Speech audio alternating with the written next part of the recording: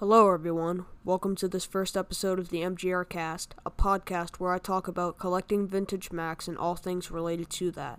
In this episode, we will be talking about stories of picking up and shipping vintage Macs. So, the three main shipping providers that I have to deal with in the US at least are FedEx, UPS, and USPS. Overall, FedEx is just known for having a bad reputation for destroying stuff in shipping and taking very little care of stuff that they have to ship. UPS is very good, and they've seemed to have a very good reputation for not destroying anything, but they're just overpriced. Like, they charge $70 to ship something that weighs around 10 or 5 pounds or something like that.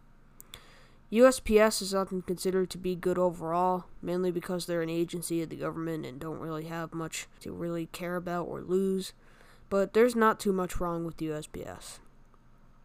So, many stories of shipping that I've heard from other people are FedEx often bends Mac Pro handles, like on the cheese grater Mac Pros, the handles where you pick them up often get bent, or those just metal housings in general get scratched up due to insufficient packing material and FedEx just not caring.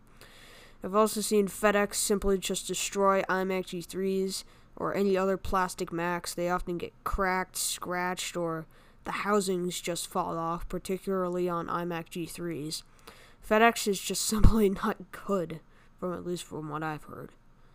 Now, on to my personal stories of shipping vintage Macs, or shipping horror stories. I don't have too many, but I do have some.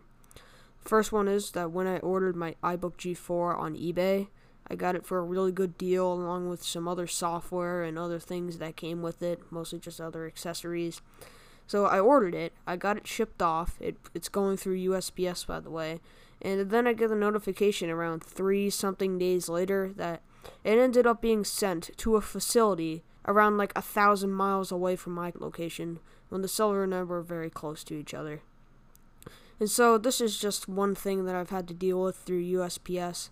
In the end, the package took about something like a week to arrive, when it probably would have taken around 2 to 3 days considering how close the seller and I lived to each other.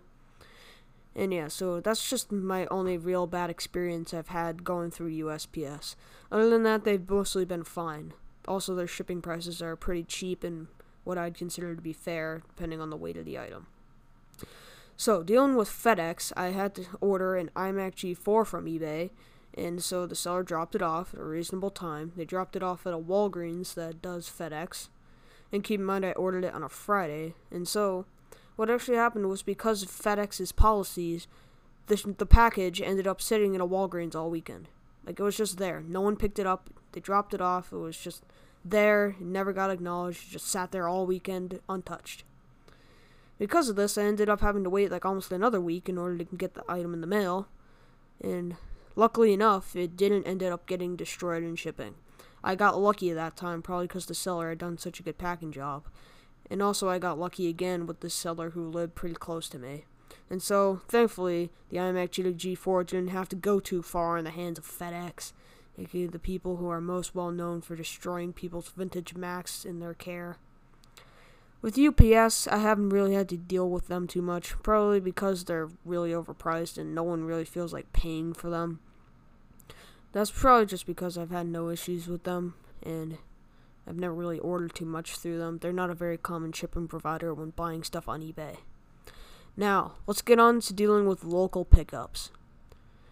I've never really personally picked up stuff online, but I have heard other people who have had to go through them.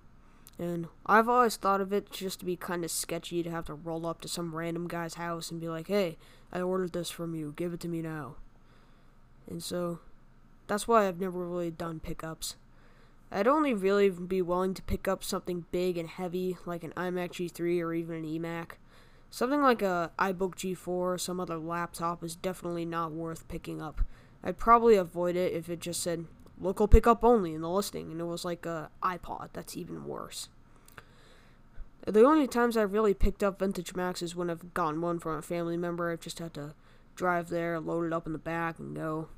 It's not that difficult, but some of these Macs are pretty heavy. The heaviest Mac I've ever had to carry, at least as of now, is iMacs, which weigh around 22 to max 30 pounds. They're kind of heavy and awkward to load up in the back of a car, but that's all I've really had to deal with in terms of pickups. Alright, so that is all for this first episode of the MGR cast. Thanks for listening, and I'll see you in the next one.